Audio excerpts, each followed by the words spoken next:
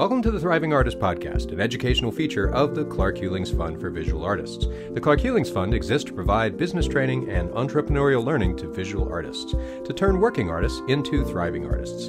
I'm Daniel Degree, your host. The art market is changing, but you can conquer it. The Clark Hewlings Fund is hosting its next Art Business Conference February 1st through 2nd in Fort Lauderdale, Florida. This life-changing conference includes intensive multi-session incubator training designed to optimize the careers of working artists.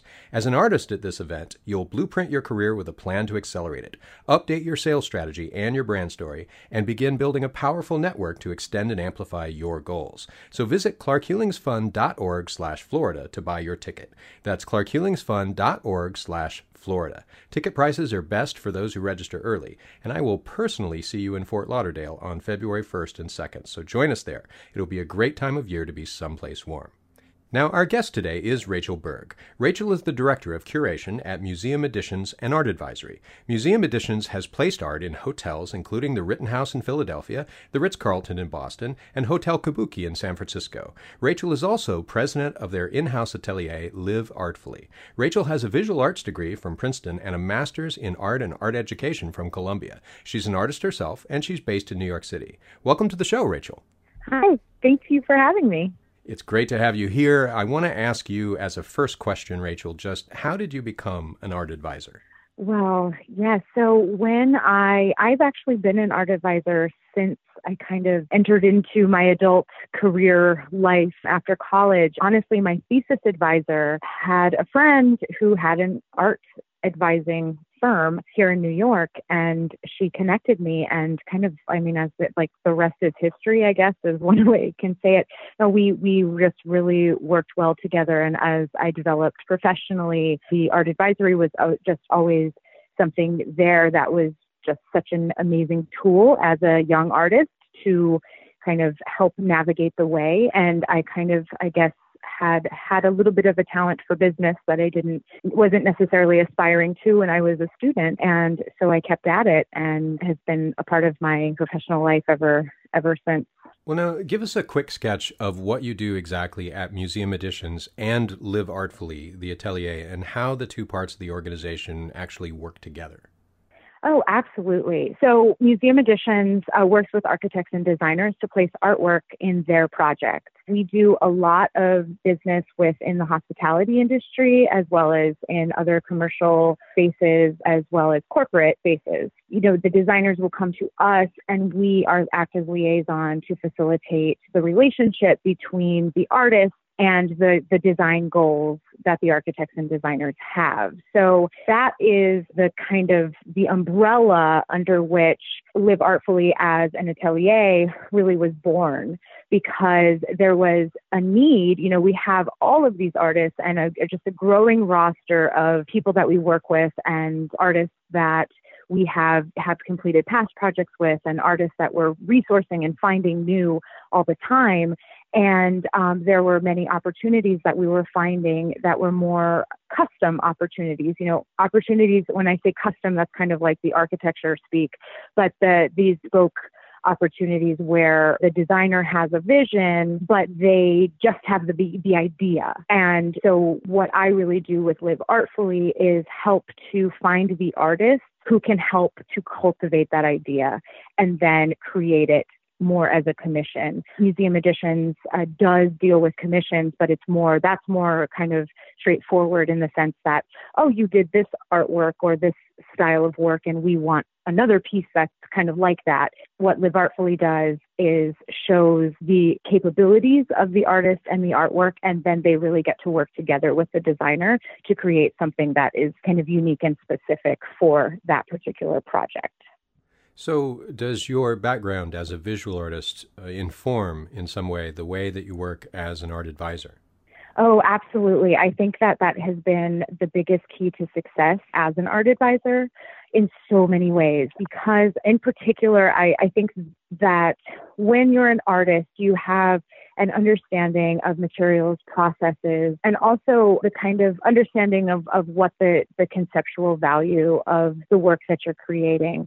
And as art consultants, one of the reasons that I've thrived personally as an artist in the company, but also why the company has really been able to maintain such a solid reputation within our industry is because the relationship that we have with artists, we really are there in a lot of ways to protect the integrity of the work itself, and to kind of really be there as that acting voice for the artist. So it really helps to be an artist myself because, when I hear what the designers say, and then, it's not just the designers you're working with. If you're working with a hotel, then you have the owner of the hotel, you have the people who are purchasing the hotel, the other vendors associated that you might be working with to execute the production of something.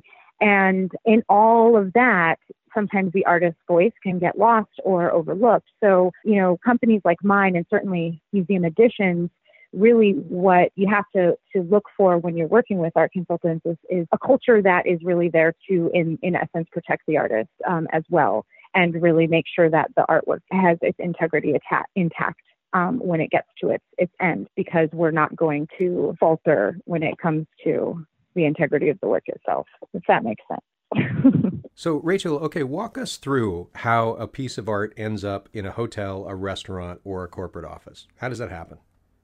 So when we are initially working with our clients, they give us kind of a design board. There's a vision that they have for the space. Then what we'll do is we take that information, and our team uses its resources, and we kind of have this period of time where we're looking for artists or ideas where it's a conceptual time. And within that time, that's when we're really resourcing new artists or going into our archives for artists that we've worked with already.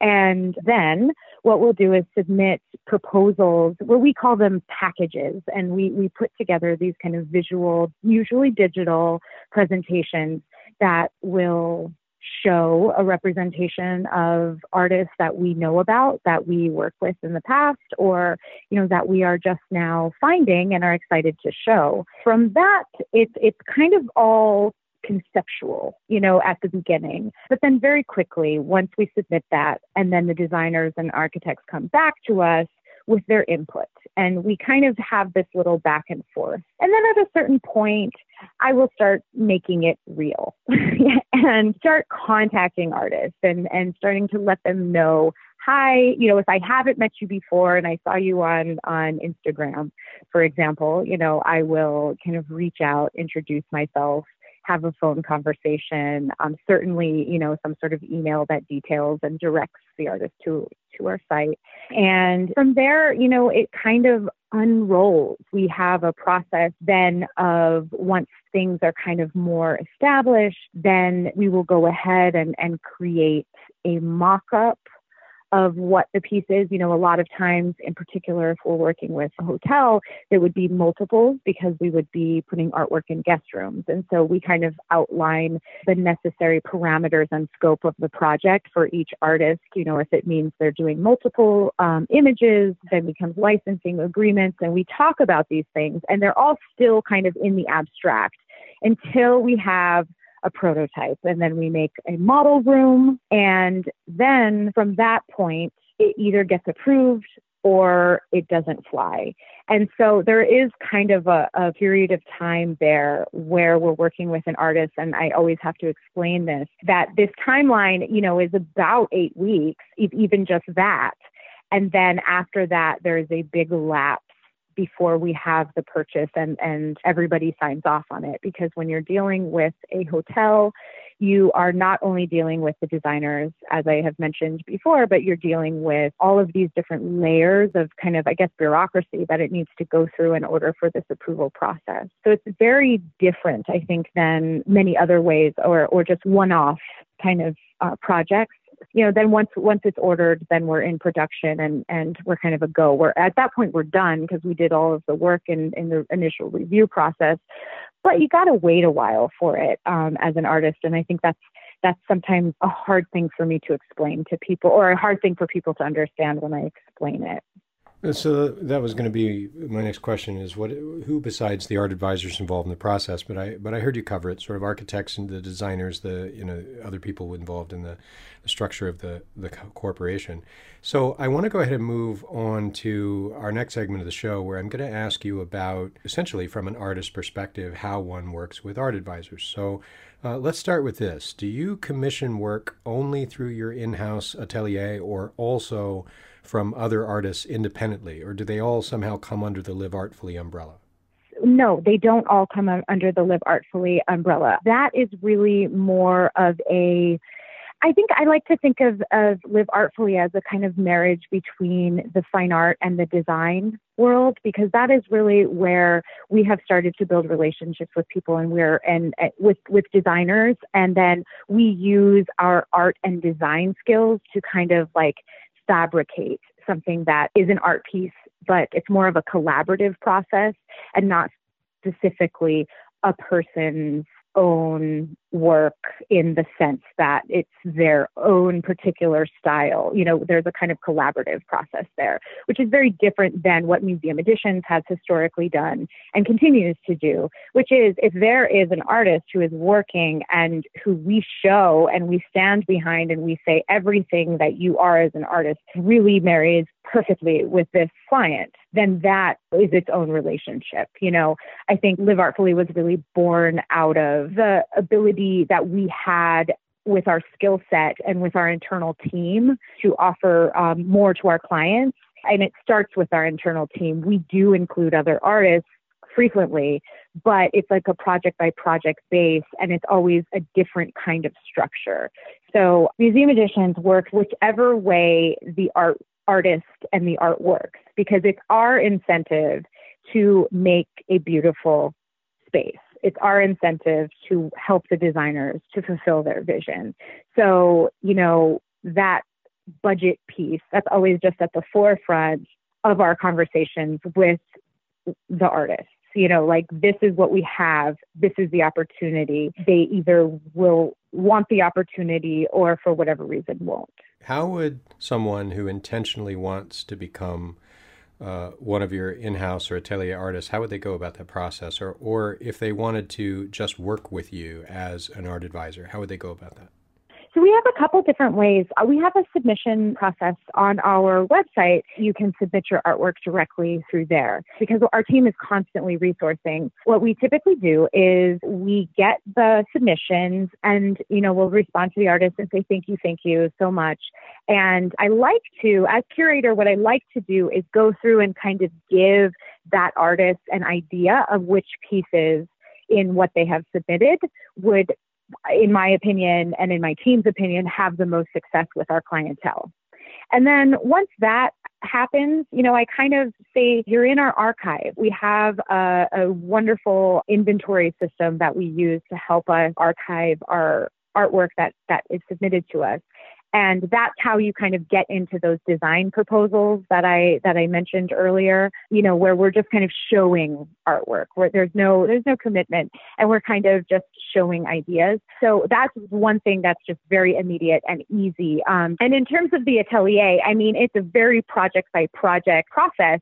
And it actually is the same way. It's the same kind of chain of command there. If there's a project that makes sense for you as an artist, our team is aware of the work that you're capable of and the work that you have done in the past and will reach out if it seems to make sense for a project. Okay. So where do you go to find out about new artists? You mentioned Instagram, but I imagine that there's more than just Instagram that you're scouting. Oh, yes. It's so funny in the office sometimes. I'll talk to someone and they'll look up from their computer and they have this look in their eye and I say, oh, have you just gone down the rabbit hole? They're like, yes, because, there's just such a wealth of information out there, even if you're sitting at your desk. You can just start doing these Google searches or whatever search engine you're using. There are, for example, certain schools that we go to and look at the MFA program. Like if there's some universities and colleges that have really amazing websites for their graduate students. So we'll look at those. We will go to a gallery and start, and look at the artists. Sometimes artists on their website have links to other artists because there's so many different styles and different genres and different things happening, scenes, and we'll kind of use whatever resources that we have to kind of break into that scene and then go down the rabbit hole and really start reaching out. Even just friends within artists that we work with that, we've worked with them so long that they're friends, and we will say, hey, this is what we're kind of looking for. Do you know anybody? And kind of that word of mouth even is a way to do it. So how do bespoke commissions happen when you need to send out to have work created, obviously custom for a given job? Is it always bespoke, or am I wrong that sometimes you're placing existing art from an artist portfolio in a particular corporate setting?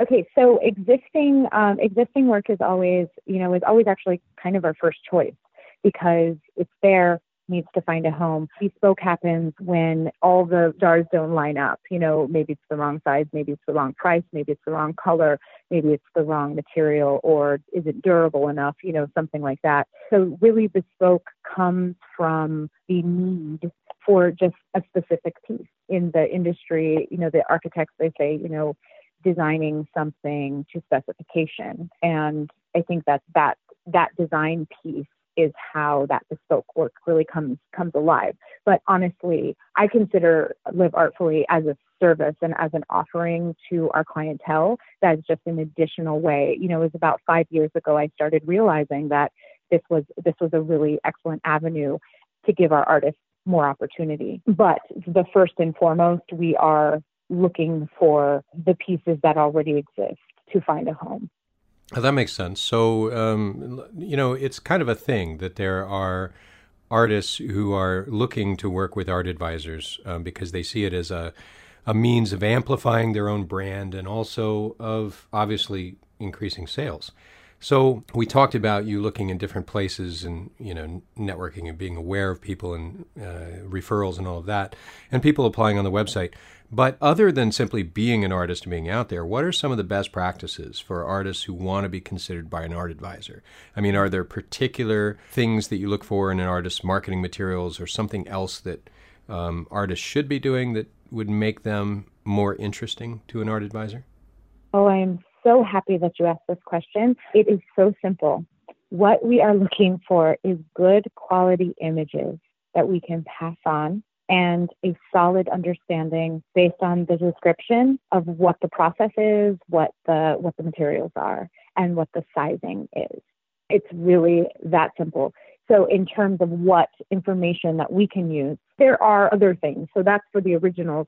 I think that what makes it more direct if we're working with artists who are interested in having their work reproduced for an edition for a property or something is also maybe an understanding of if they have a good document of the piece, like if they have a good scan, which goes hand in hand with good imagery so that we can share it. And also an understanding of if they're comfortable with that piece being reproduced as a G-Clay edition, which we're completely fine with if it isn't fine.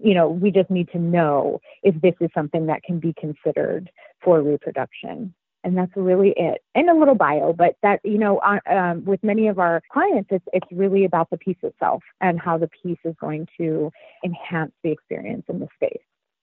Well, that makes sense. And is there some aspect of business sense or savvy or just the ability to work on a project without sort of being a diva or flipping out? That because actors run into this, right? If you want to get an actor and you want to cast that actor in your movie, you have to look at things like, what's their track record? Did they flip out on the last two directors? Does that ever, or demand green jelly beans in their room at all times or go home otherwise? Do you have a sort of professionalism, a nose for that, or are there earmarks of that you look for? Yes. Well, there are some artists who, it's so funny, we say they're workable. And that's like a really positive thing around the office when someone, says, hey, I was looking at, this artist's work. Are they workable? and I either say, yeah, or like, well, yeah, except And I think that when the big thing for us is when we're working with an artist, you kind of, if the artist is defining their limitations and they have many, then that makes them less workable. That's not saying that, trust me, we have the biggest integrity for, the artist, it's the artist's say, we don't do anything unless the artist is completely comfortable with the way that their work is ultimately going to be presented. And that is always first and foremost. And there definitely are some divas out there. So I guess, yes, if you really are interested in working, especially with hospitality, you're going to have to be comfortable with the fact that they might want to put it in a white frame, even though you want it in a gold frame. Like, that's just something you'll have to be okay with, but for the most part, everybody's really workable. And ask me that question 15 years ago, it would have been extremely different because the world has just changed a lot. And I think people are a lot more open to variety, and especially in reproduction. Oh, well, that makes me want to, I had another question I want to ask you, and I want to put a button on it for a second because that makes me want to ask you this question. All right, so we'll come back to it. We talked a little bit about one of the criteria is that you have very clear, good photos of your work, clear understanding of the sizes, process materials, et cetera, that your portfolio is aligned with the kind of professional life you want to have. Secondly, you've talked about workability, which is almost a synonym for flexibility. And I want to ask you about a possible third criteria. But first, you said it's changed, that 13 years ago, it's different. What do you mean exactly? What exactly has changed? Specifically, the artist's understanding of the reproduction, the way that licensing agreements, I would have had conversations with artists 15 years ago, and they just couldn't wrap their brain around the idea. There were definitely artists 15 years ago who could, but it would be a whole conversation that you would just really have to explain how it's getting done. And actually, I should probably explain that just really quickly. When we are working out licensing agreements for a project specific, we are given a budget that's usually like not a movable budget at all. And we are completely transparent with what that budget is. And it's a budget per room. So we'll have to offer an agreement that's kind of based on like, well, each piece is, going to be X amount. And I won't even say a number because or a percentage because it's never the same because, all of these different clients have very different price points. So that conversation was very lengthy years ago. Whereas I think now it's just kind of part of the standard. If an artist hasn't done it themselves, they know somebody who's done it. So there's a little bit of that understanding within the industry. That's what I mean has changed. I think really artists were really very protective of their image 15 years ago, whereas now everyone's trying to get their image out. You will definitely want it to be available in the hotel when people are Instagramming and they're in front of your artwork and they can tag you and all of those things. So that big shift has really made more artists excited to work with us. And I think that's a really excellent thing because this industry is an excellent way to continue selling your work.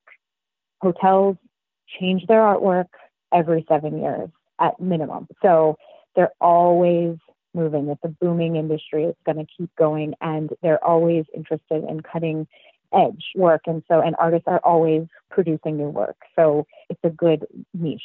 I suspect that the rise of digital and digitization in general, the proliferation of it also probably contributes a little bit to a different comfort level with reproductions, and maybe also the Amazon effect has had some effect on our attitudes about distributing things and the ability of ordinary people to, 15 years ago, it was very hard for an individual person to just work out of their home and sell something like they can on Etsy now.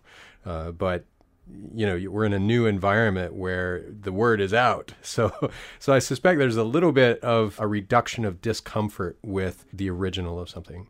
But let me ask you, I want to go back to the criteria for working with an art designer, because everybody sort of that wants to break into that, they're like, what do I do? And so you've nailed the issue of, the art itself and how it's presented the portfolio. You've nailed the issue of workability or flexibility.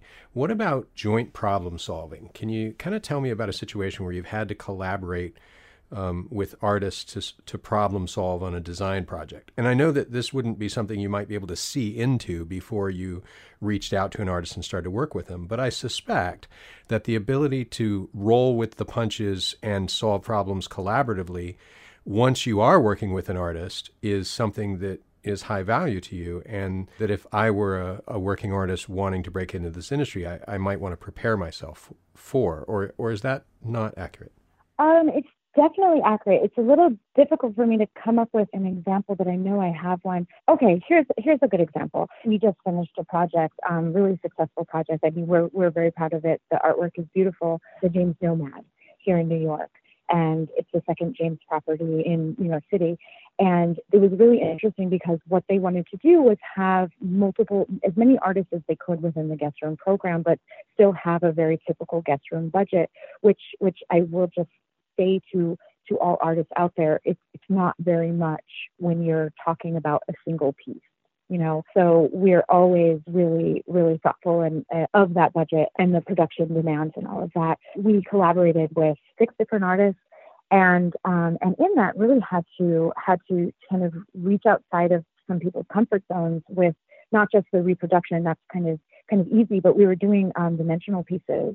We had a piece created specifically with one of our artists, and then it just like in production, because it was a sculpture, the armature, we couldn't get it in, and we were reproducing 100 of them.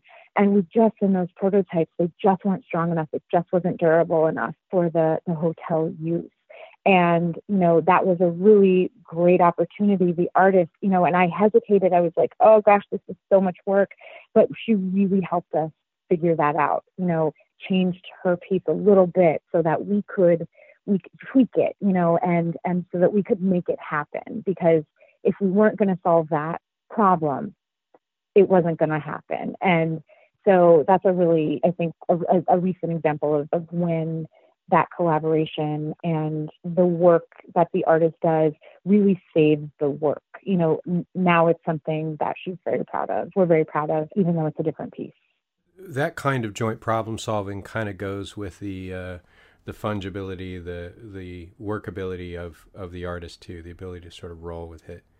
Now, let's talk about licensing a little bit, and then I kind of want to finish this up and go to a different segment on and ask you about visualizing the actual experience of doing this. But what type of work is most suited to being licensed? Like, is there a specific aesthetic in hospitality design at this moment in time and our culture?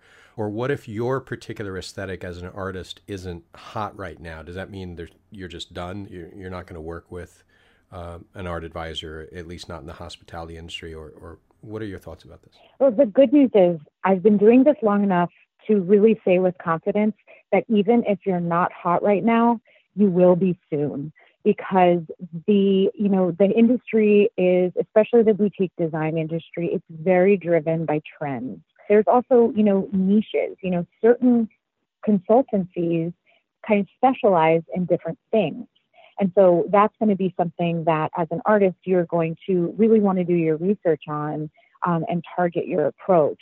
When you look at the projects that we do, for example, on our website, you're going to get a lot of information about the kind of artwork that fits with our clients and a higher kind of, rate of selling that particular kind of work. Not to say that is the only thing. I do want to be clear about that, but that there is kind of a feeling that you get with the artists that we represent in our past projects, because those are kind of already done. Now, that being said, there's always new and interesting directions that the designers are showing us. But I think that if you want to kind of educate yourself as an artist and you're kind of looking for this perspective, you have to do that kind of research to see what you're going to fit. You can kind of get that gist on your own, but it's more about palette.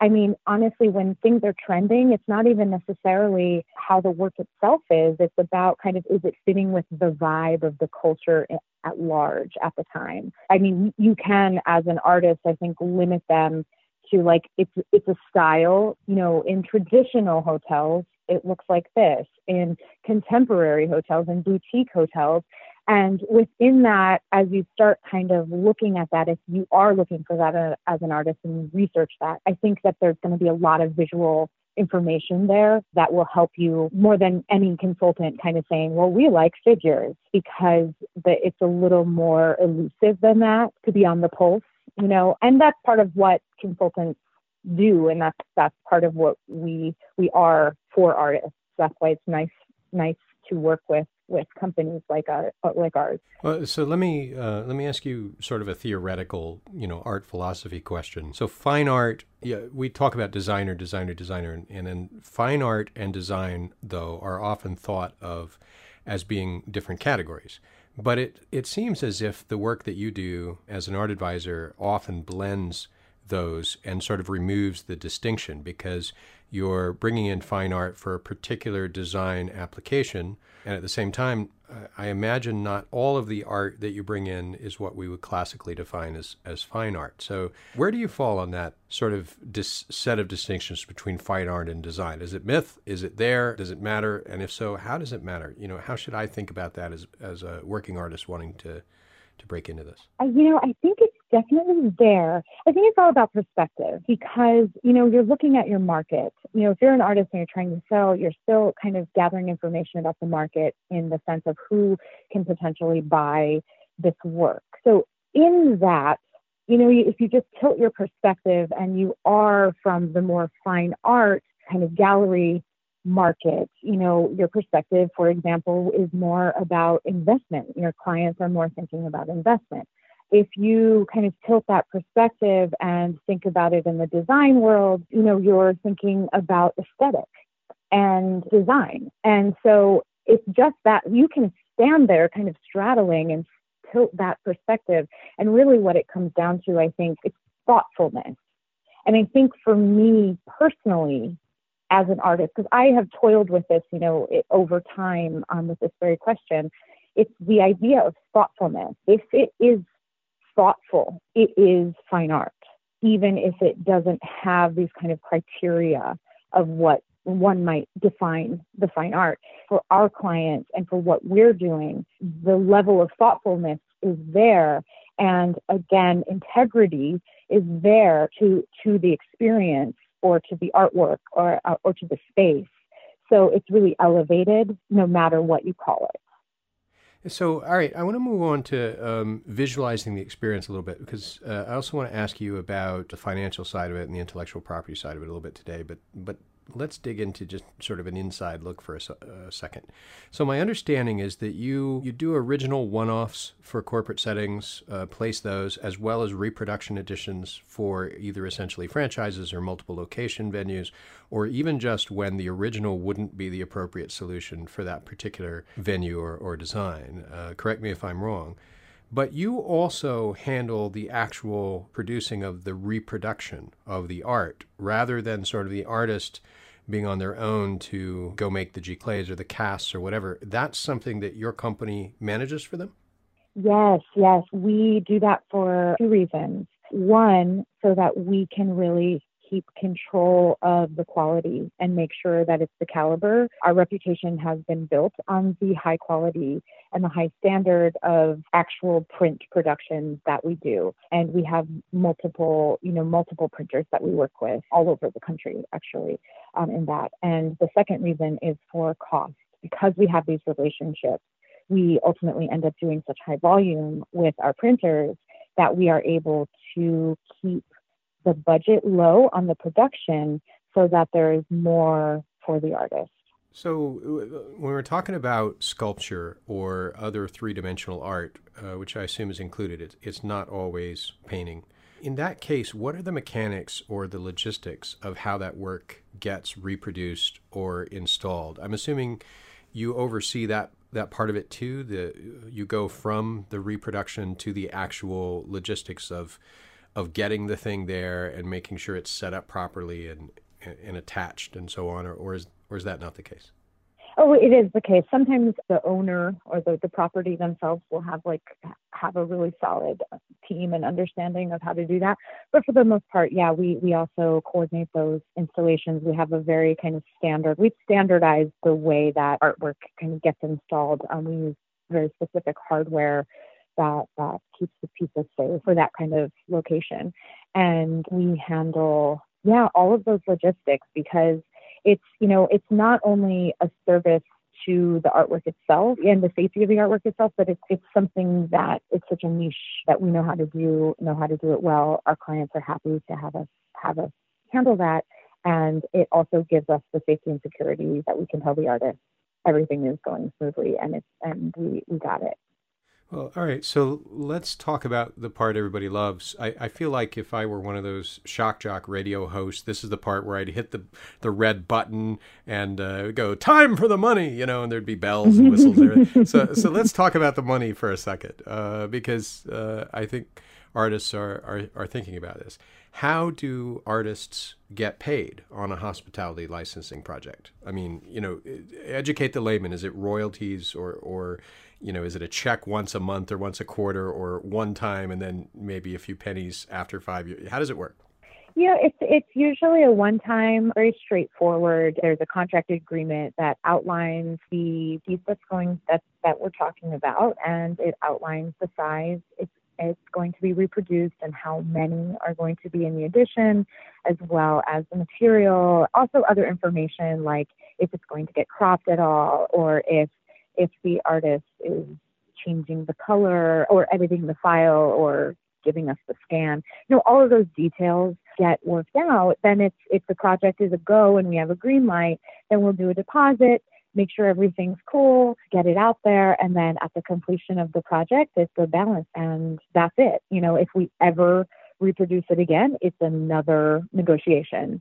So everything is on a project-by-project basis, and not all art consultancies are like ours. So I do actually personally caution the idea of an open edition unless you have those details really worked out in terms of how many they can sell, because we always are it's project by project, and that the licensing fee is always based upon our budget number. Well, so let me ask a clarifying point, what you mean. So my understanding is you're saying that it's project based. It's not like for every month your piece is hanging in the hotel, you get, this amount of money. So it's when the project is done, essentially you get the balance of your check. But you just said that you caution against, forget what you said, an open edition. An open edition where they can make as many of these and distribute as many of these to other properties as they wish. Is that because you're concerned that somehow, that it's not compensated properly? Or do you mean that actually distributing too many of those waters down the value of the work or somehow the reputation of the artist? What is your concern? I think it's both. I think that it's also just having something somewhere that you don't know it's there. Just having that sense of control as an artist is just a really important thing. And also that I have seen people get taken advantage of. I don't want to name names at all, and I won't, but that I've seen just people have come to me and just said, I can't believe this happened to me. But look what I found in this store.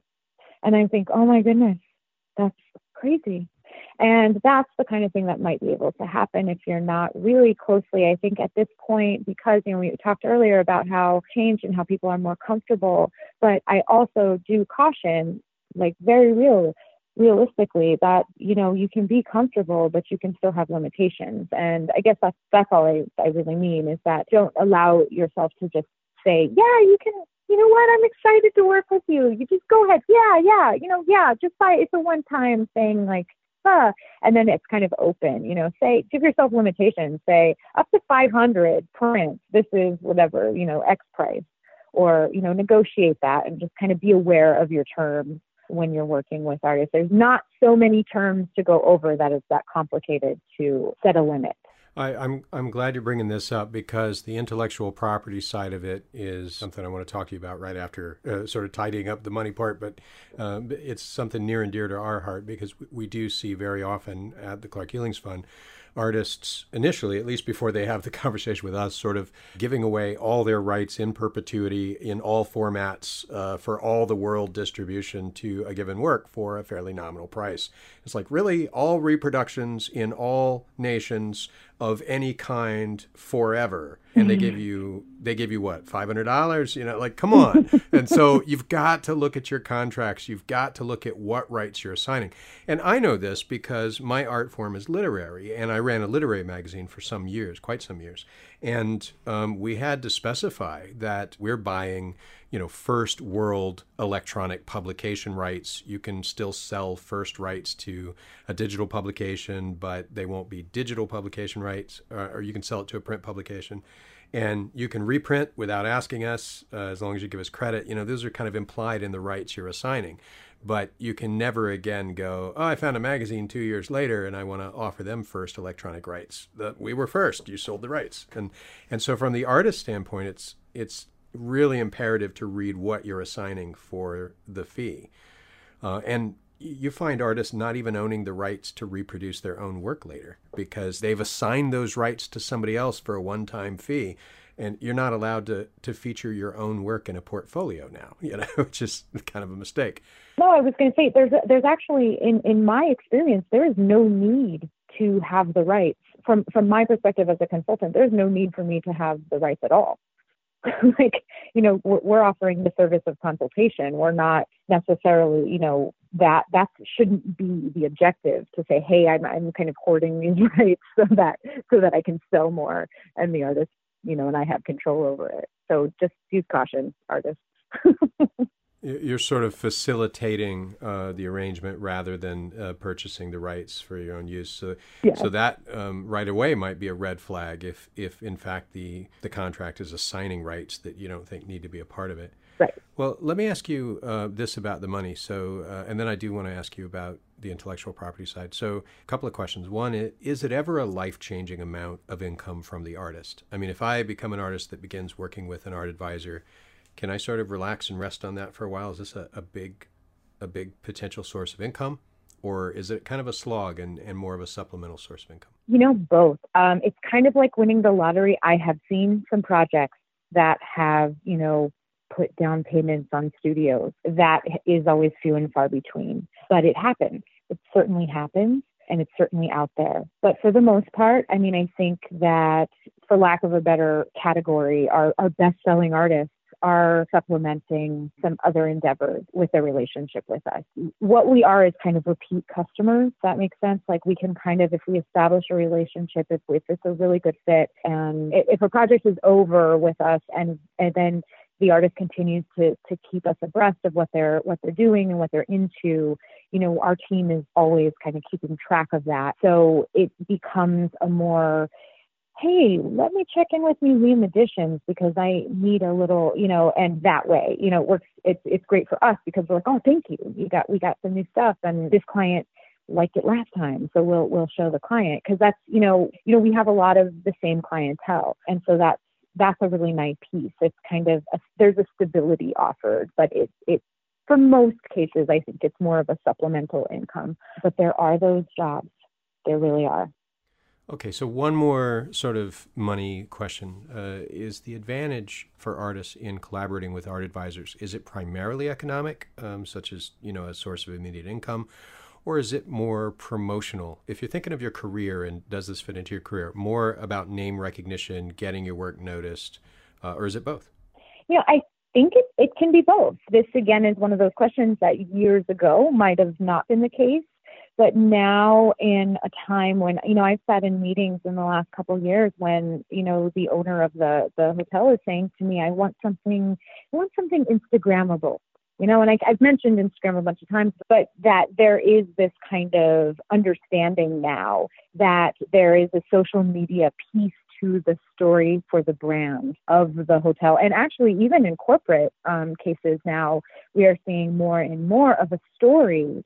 You know, the selection committee in the case of corporate jobs, and in the case of hospitality is a design job, but they're consulting with their branding. They're making sure that the artwork is fitting with the story of who they are, so that they can use that piece as a PR piece so that they can use that for publicity.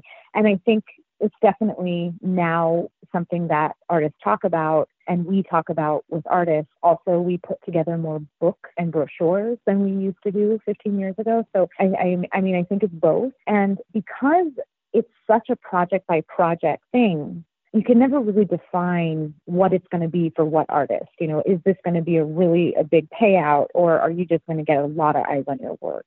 Because I think that the properties or the corporations, but ultimately the spaces, the clients that are buying this work, they want it to work that way as well. You know, they want that artwork and that artist to have followers or some clout as well in that realm so that there's more buzz generated about the property or about the space. Just a point of clarification on this. So when you're putting, obviously, you know, we're big encouragers of artists to sign their work so that the branding is sort of built into the art. But, you know, when we're talking about reproductions and so on, and molds and casts and all of that, does the branding carry over in every case? Is branding part of it or credit to the artist? I mean, I'm thinking more than just there's a signature on the work and that I can't read because it looks like my doctor signed it. But below it, you know, I'm imagining in a hotel, is there always some kind of standard of a brass plate that says who made this art? Or is branding not really a big part of these commercial spaces for the artist? Increasingly it is, but it's not the brass plate on the wall. It is more embedded in the story of the hotel. So as I said, I just mentioned a brochure or like a book. You know, we'll put together a coffee table book of the artists that are in the hotel, and that's just there. And I'll submit all of the website and social media information of the artists that we're including in the project, as well as a bio, as well as, you know, good kind of printable, you know, small PR purposes, printable version images of the work itself. And that's just kind of standard with the submission and the completion of a project. You know, the artwork's installed and we submit the PR piece. It's definitely not the signature on the artwork or the plaque by the artwork. It's more embedded in the digital story because that's where most of that is coming from anyway. You know, most of the PR and marketing. It's actually a bigger piece than it used to be when we would just have the artist sign it, because there's just so much more reach in the digital realm. That makes sense. I stayed at a hotel in Jackson Hole, and one of the first things they did, we were there for a writing gig to be sort of the food and travel writers for, you know, that visit.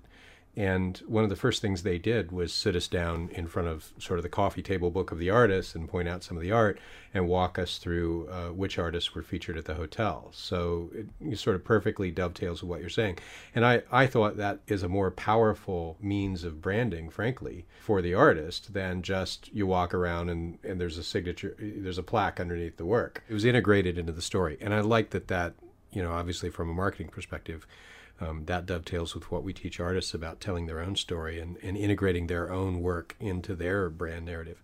So let me go to the final segment of the show, which is about intellectual property, and ask you if issues, we already talked a little bit earlier about some issues, but do any other issues of intellectual property ever come up in the contract negotiation that stand out for you as either points of concern or areas where artists simply need to be aware that this is an issue? Okay, so we had already talked about kind of limiting the edition size, and I think you touched on it. Certainly making sure that you are always retaining the rights to the work.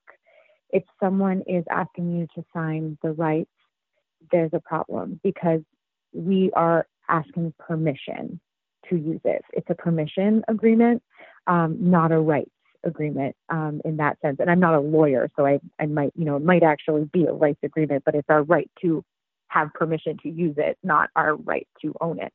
Yeah, you're talking about licensing versus, you know, rights assignment. Yeah. Yes, exactly. So that's something just to watch out for. And in addition, making sure that that piece is there and that conversation is there, and if it's in an email or if it's in a contract, but that you are saying, yeah, this is my scan and that's my image and you have permission to do exactly that with it. And we'll talk later when it's, all of our artists, we have an archive of the high-risk scans and all of that, but we don't touch them unless we are using them again for another project. And then we'll renegotiate the terms of that project. And honestly, like, the budget can be very different when we're renegotiating. Sometimes it's more, sometimes it's like, hey, could we do this for a little bit less? So those are the really big things, because especially with the 2D artwork, because it's very easy with the technology that we have, it's very easy to kind of find your work elsewhere. Well, that brings me to just a couple of questions about that, because you brought it up earlier. You said that, you kind of used the analogy of, well, your art could show up in a store or in a Hobby Lobby in Utah, and so I wonder how Wild West is art licensing in the art advisory industry. I mean, I know you're basically saying our contracts are pretty clear, but you've seen some things. How dicey is it? And to the degree that you're spotting mistakes, poor choices, red flags as an industry to work with art advisors? Yeah. I wish I knew the answer to that question, because I've often asked that question myself. We'll participate as a company. We participate in trade shows and we're abreast of what our competitors are doing and what is going on in the field. We're not obsessed with it. So I'm not always looking over, but sometimes I'll see something, and I think, But I think for the most part, I'm going to give us all the benefit of the doubt. I think for the most part, working with hotels like this, Museum Editions is a relatively old art consulting company with hotel clientele. Museum Editions started doing this kind of before here in New York, and there are certainly other ones like in Los Angeles that are as old, but we're one of the companies that's kind of been around a while. And so there are definitely way more art consultants now that specifically work in hospitality than before. And so, yeah, I wish I knew exactly. There's a lot of really good properties I'm seeing and really great work, and not that kind of theft thing, but I have witnessed it. So it's just up to us to kind of keep our eyes and ears open. So there's a little bit of caveat emptor there. Read your contracts, keep your head about your shoulders, use some common sense, get some basic training on, maybe from the Clark Healings Fund, for instance, on, the different types of intellectual property and when you should be assigning what, and understand the difference. It's not always necessary to give all your rights away. Fortunately, as Elizabeth Healings likes to point out, there were laws enacted, and I think her father may have played a role in part, encouraging the culture around the rights of artists that led to some of this. But there have been laws enacted to try to help artists and protect them from giving away all the rights to their art. But they don't particularly protect you away from explicitly assigning, too much for an unfair price. So, again, just sort of buyer beware. Let me ask you one more question about this, or one more topic about this. So, you license your art for a commercial venue. And my understanding, correct me if I'm wrong, you're not just hospitality. We've just consistently used hospitality for this example in the show. But it could just as easily be, a Silicon Valley compound for the production of, the Google Pixel phone, or something. It could be Amazon's new headquarters, which we hope they open in New York. I've got money laid down on it anyway. It won't be Jersey, it'll be New York. Yeah. But anyway, so you get art placed in those places, but then one of those facilities closes down or they decide to remodel.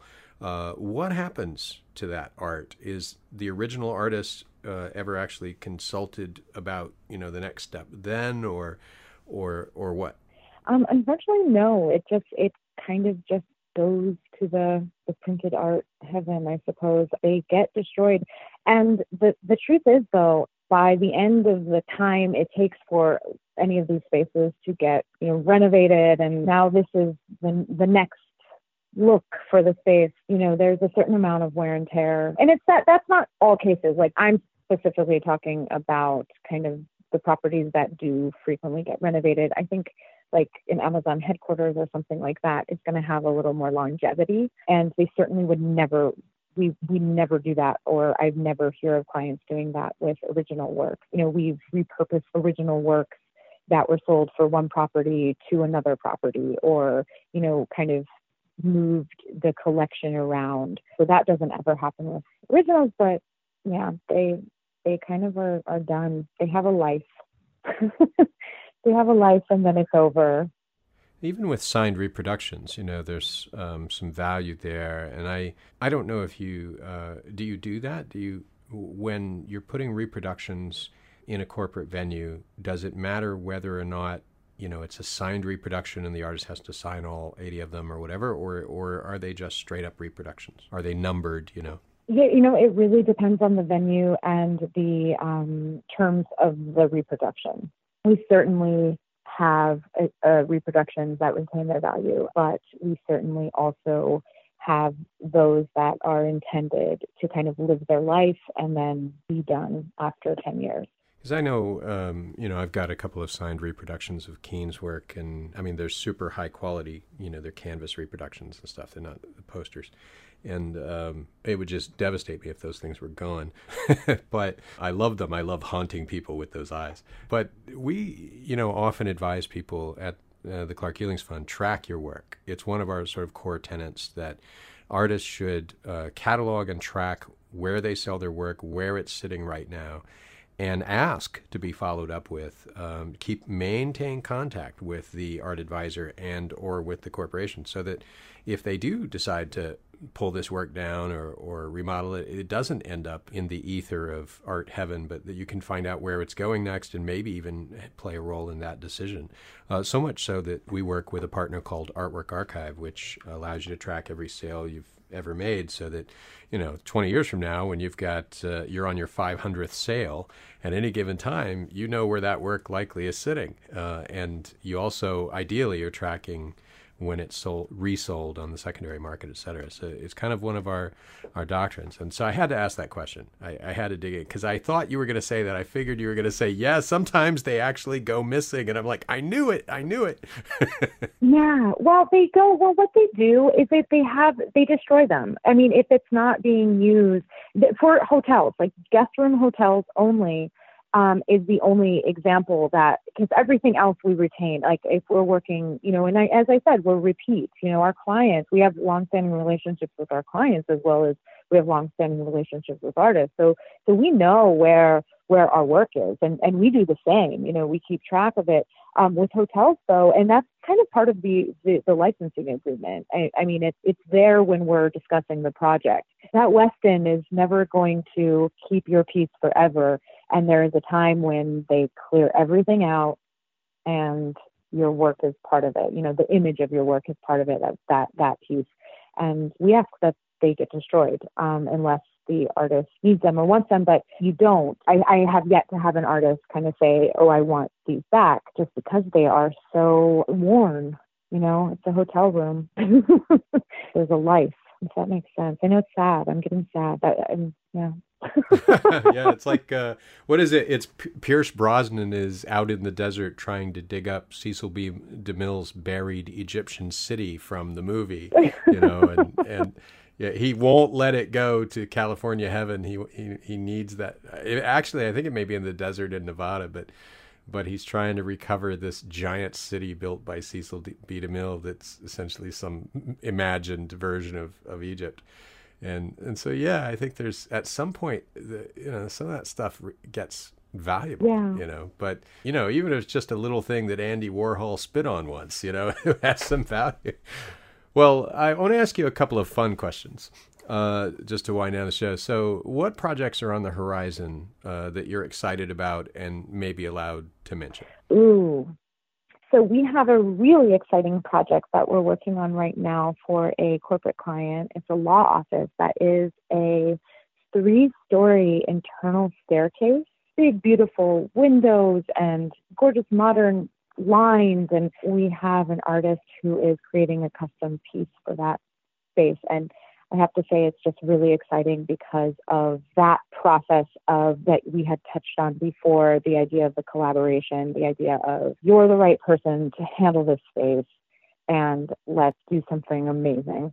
And I love it when that happens. I also have an exciting project in the sense that, and we had kind of touched on it before about reproducing dimensional additions, kind of discovering new ways of fabricating. And I have a project that's really in-house and is exciting because the artist is working with a new fabricator and, is really kind of stretching the boundaries of 3D printing, as well as like a laser cutting process for wood that's carving and it's all machine. That is very now, because of the technology of the machine, has become very, very commercial and available. So those two things right now have me really going.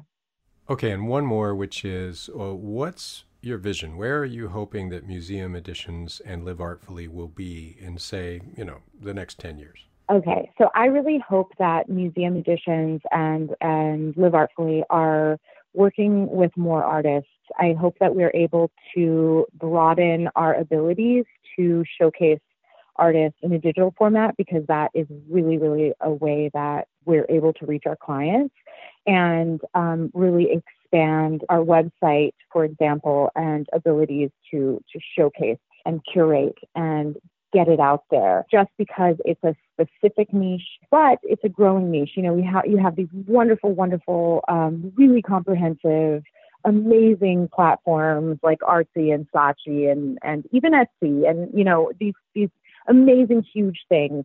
And I really hope that Museum Editions will be able to keep up in the sense that we're making a smaller, more curated version for our clients. And that will help the artists out there know what kind of work we're doing, and kind of they can curate what they're doing and help to edit and send the things that we need, because it's really integral to what we do. We have a team and we are always resourcing, we're always doing that, and to be able to present that in a more open way, I think is a really huge goal of ours. And it's difficult when you are a smaller entity, when there are these huge entities out there. And we want to be able to partner with that and really make sure that we're able to make those connections for our artists. You've been listening to Rachel Berg on the Thriving Artist Podcast, an educational feature of the Clark Healings Fund for Visual Artists. If you've enjoyed this program, be sure to subscribe to new episodes and review your experience on iTunes, Stitcher, or wherever you tune in. For more information on Rachel's work, visit museum-editions.com. That's museum-editions.com. For more information on the Clark Healings Fund, visit clarkhealingsfund.org. To sponsor our learning programs with your impactful gift of any size, visit clarkhealingsfund.org/donate. Thank you for listening, and thank you, Rachel. It's been really great having you. Thank you.